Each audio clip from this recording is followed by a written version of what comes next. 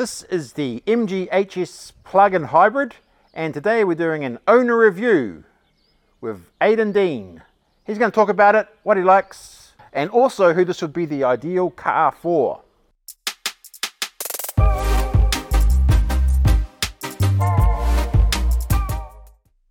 The MG plug-in hybrid HS version, we've had it for nearly a year. And it has been a brilliant car. There's been a couple of minor niggles, but apart from that, it has been absolutely fantastic. The main reason we went with this model and we went with MG was predominantly it was more bang for buck. The cost was within our price range, and especially being a plug-in hybrid, there weren't that many that were in that sort of 50k area. And we wanted to go with a plug-in rather than just a plain hybrid. We did look at the Havals as well. They were actually probably a little bit better appointed, but they weren't a plug-in hybrid. And I think the main reason we've gone this way is so that we have that advantage because we are only doing lots of small trips. We've got teenage kids, so we need to do lots of trips for activities, sports events, etc., and going to and from work. And you can do all that running around on a single charge of the when it's in EV mode, which is about 60 kilometres an hour. 60 kilometres as a range. Is this the Essence or the Excite version? I think this is, well, it's whatever the fancier one is. It's this. Essence. Yeah, I think it is the Essence. Yeah, so I think this gives us, the Essence gives us slightly better, like a Recaro style seat, all leather interior. There's a few more features which I don't know off the top of my head. Sunroof, nicer wheels, etc. It's just a nicer appointed vehicle. But it drives beautifully. It's got nearly 200 kilowatts of power, so there's no problem with it being an underpowered hybrid. It's definitely got lots of pickup and go.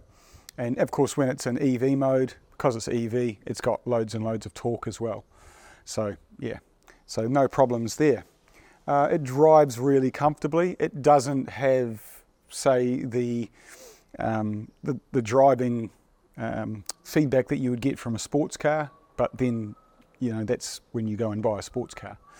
The vehicle we had before this was actually a Hyundai Santa Fe, and which was a great car, but probably just was a little bit thirsty being a V6 petrol.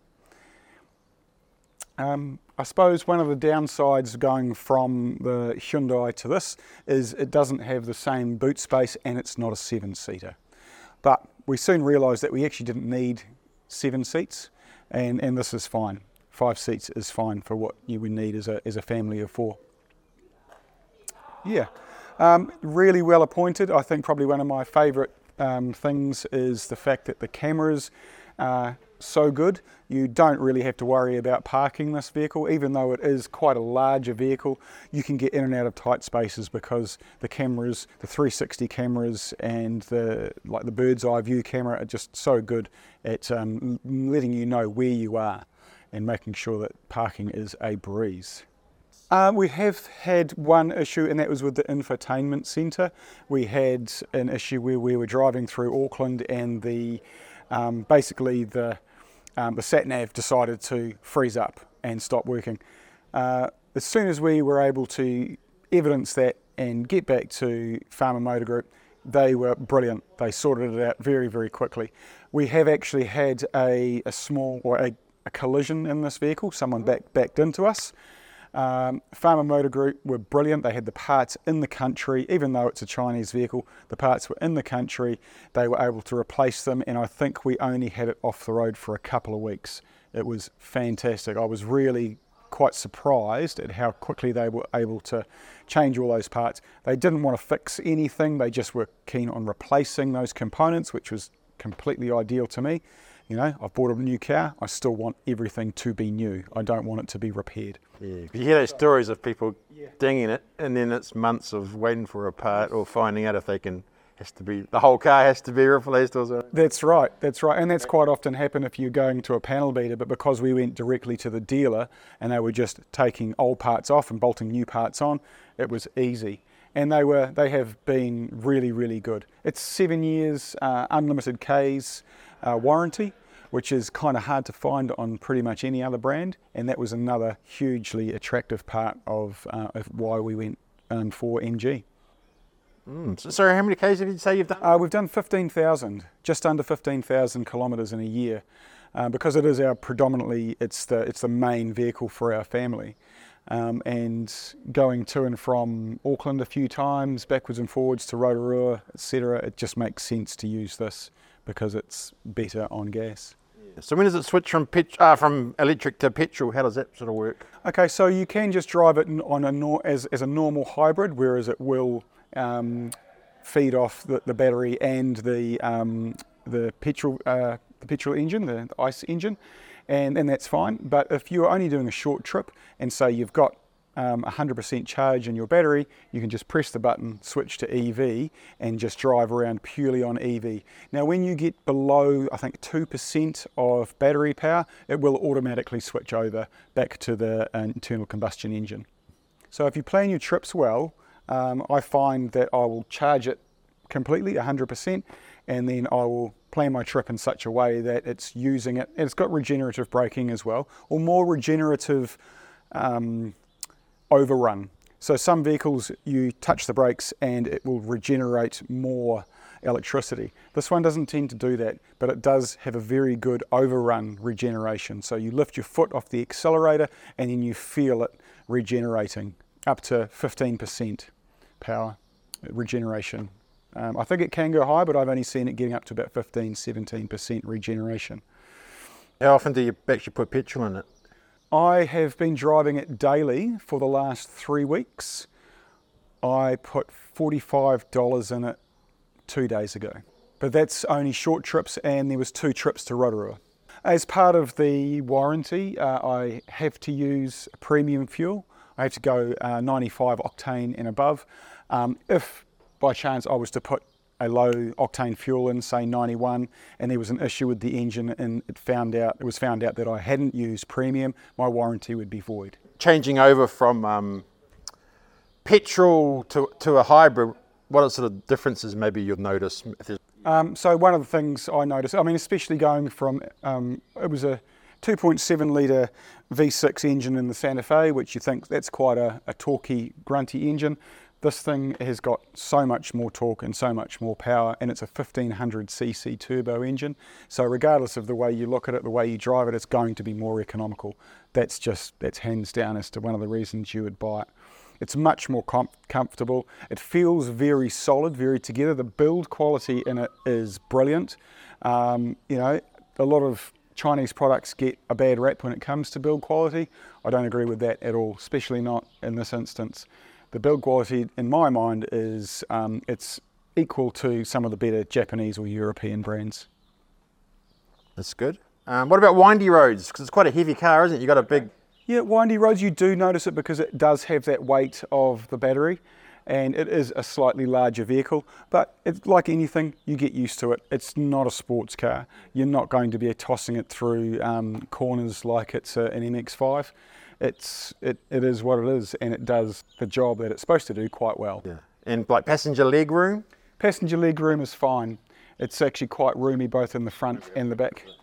And a full leather interior, air conditioning all the way throughout. It does have a cold box in the centre console if you want to keep your drinks cold. That is fed by the aircon.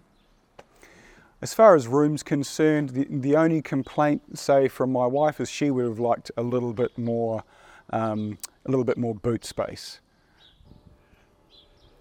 I've still got stuff in there, but it's not a bad. It's not too bad boot space. It's not much smaller. Yeah, it's not too bad. The seats do fold down, so if you want to put something large in there, of course you can. It's not too much of a drama. And what about towing? Well, I don't own a boat or anything or a caravan like that, so I haven't had to tow anything large.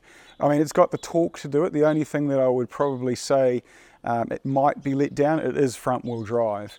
It doesn't have a limited slip diff, but it has a very good traction control system which would overcome that. I would say it would have no problem towing a caravan around the country. And what about the stereo? Stereo is fantastic. I'm a musician and do a lot of music production, so I'll often take things that I've produced and play it in this, because the stereo system it's very, very good. I was quite impressed with it, and it's got lots and lots of features that you can change the way it operates as well. The infotainment system in total is quite good. The only probably downside I would say with it, there is a little bit of a delay when you're going, say, from your heating and ventilation system to your stereo system. There is a few seconds delay. People seem to get a little bit upset by that. Personally, I just think it's just one of those things that you just deal with. You press the button, you wait a couple of seconds, and it's changed over. And it's packed with safety features, isn't it? Do you use all those lane assists? Occasionally I'll turn them off if I think about it, because it can be a little bit, I find it almost distracting. Yeah. But yes, it's got loads of lane assist. One thing I have found which has actually been really good, if by chance if your attention is somewhere else, it will sound an alarm quite quickly. If you're approaching a vehicle that is stopped in front of you, it will quickly tell you, "Oi, you need to brake." I don't know, I can't remember if it does do any automatic braking itself, but it definitely will let you know that you need to brake as there is a possible collision about to happen. Automatically brings up cameras when you're starting to indicate as well, to make sure that it knows, or you can... Oh yeah, quite like yeah. It has a very whizzy thing at night where it will shine MG on the ground. Yeah, so you go to your car at night and you unlock it, and it will have this image, a bit like the bat signal beside the car, of MG on the ground to help you sort of light your way to your vehicle. Are you going to be sort of a long-term owner, or are you a person who likes to change their car? We tend to stay with the vehicle for quite some time, and that's what we're planning to do with this. I would say that if anything, we might get to a point where the warranties get becoming close to running out, and we may look at upgrading to the newer version. But at this stage, we have no problem with it. We don't regret our decision to buy it, and that's a year later. And a lot of that has to do with the fact that the support from the dealership has been exemplary. Farmer Auto Village on Hewletts Road, yep. Summing up, who do you think this is sort of an ideal purchase for? Well, to be honest, initially I thought it was going to be a perfect, for a lack of a better word, a perfect mummy wagon, a perfect family car. But over having driven it myself every day for the last approximately 3 weeks, I could see myself buying one just as a normal, as a normal vehicle. I habitually drive hot hatches and sports cars, but I could happily have this as a day-to-day, mainly because of the vast amount of savings that you're getting in petrol. It's lovely to be able to just go past the service station and wave as you go home and plug it in. That's great. Thanks for your time.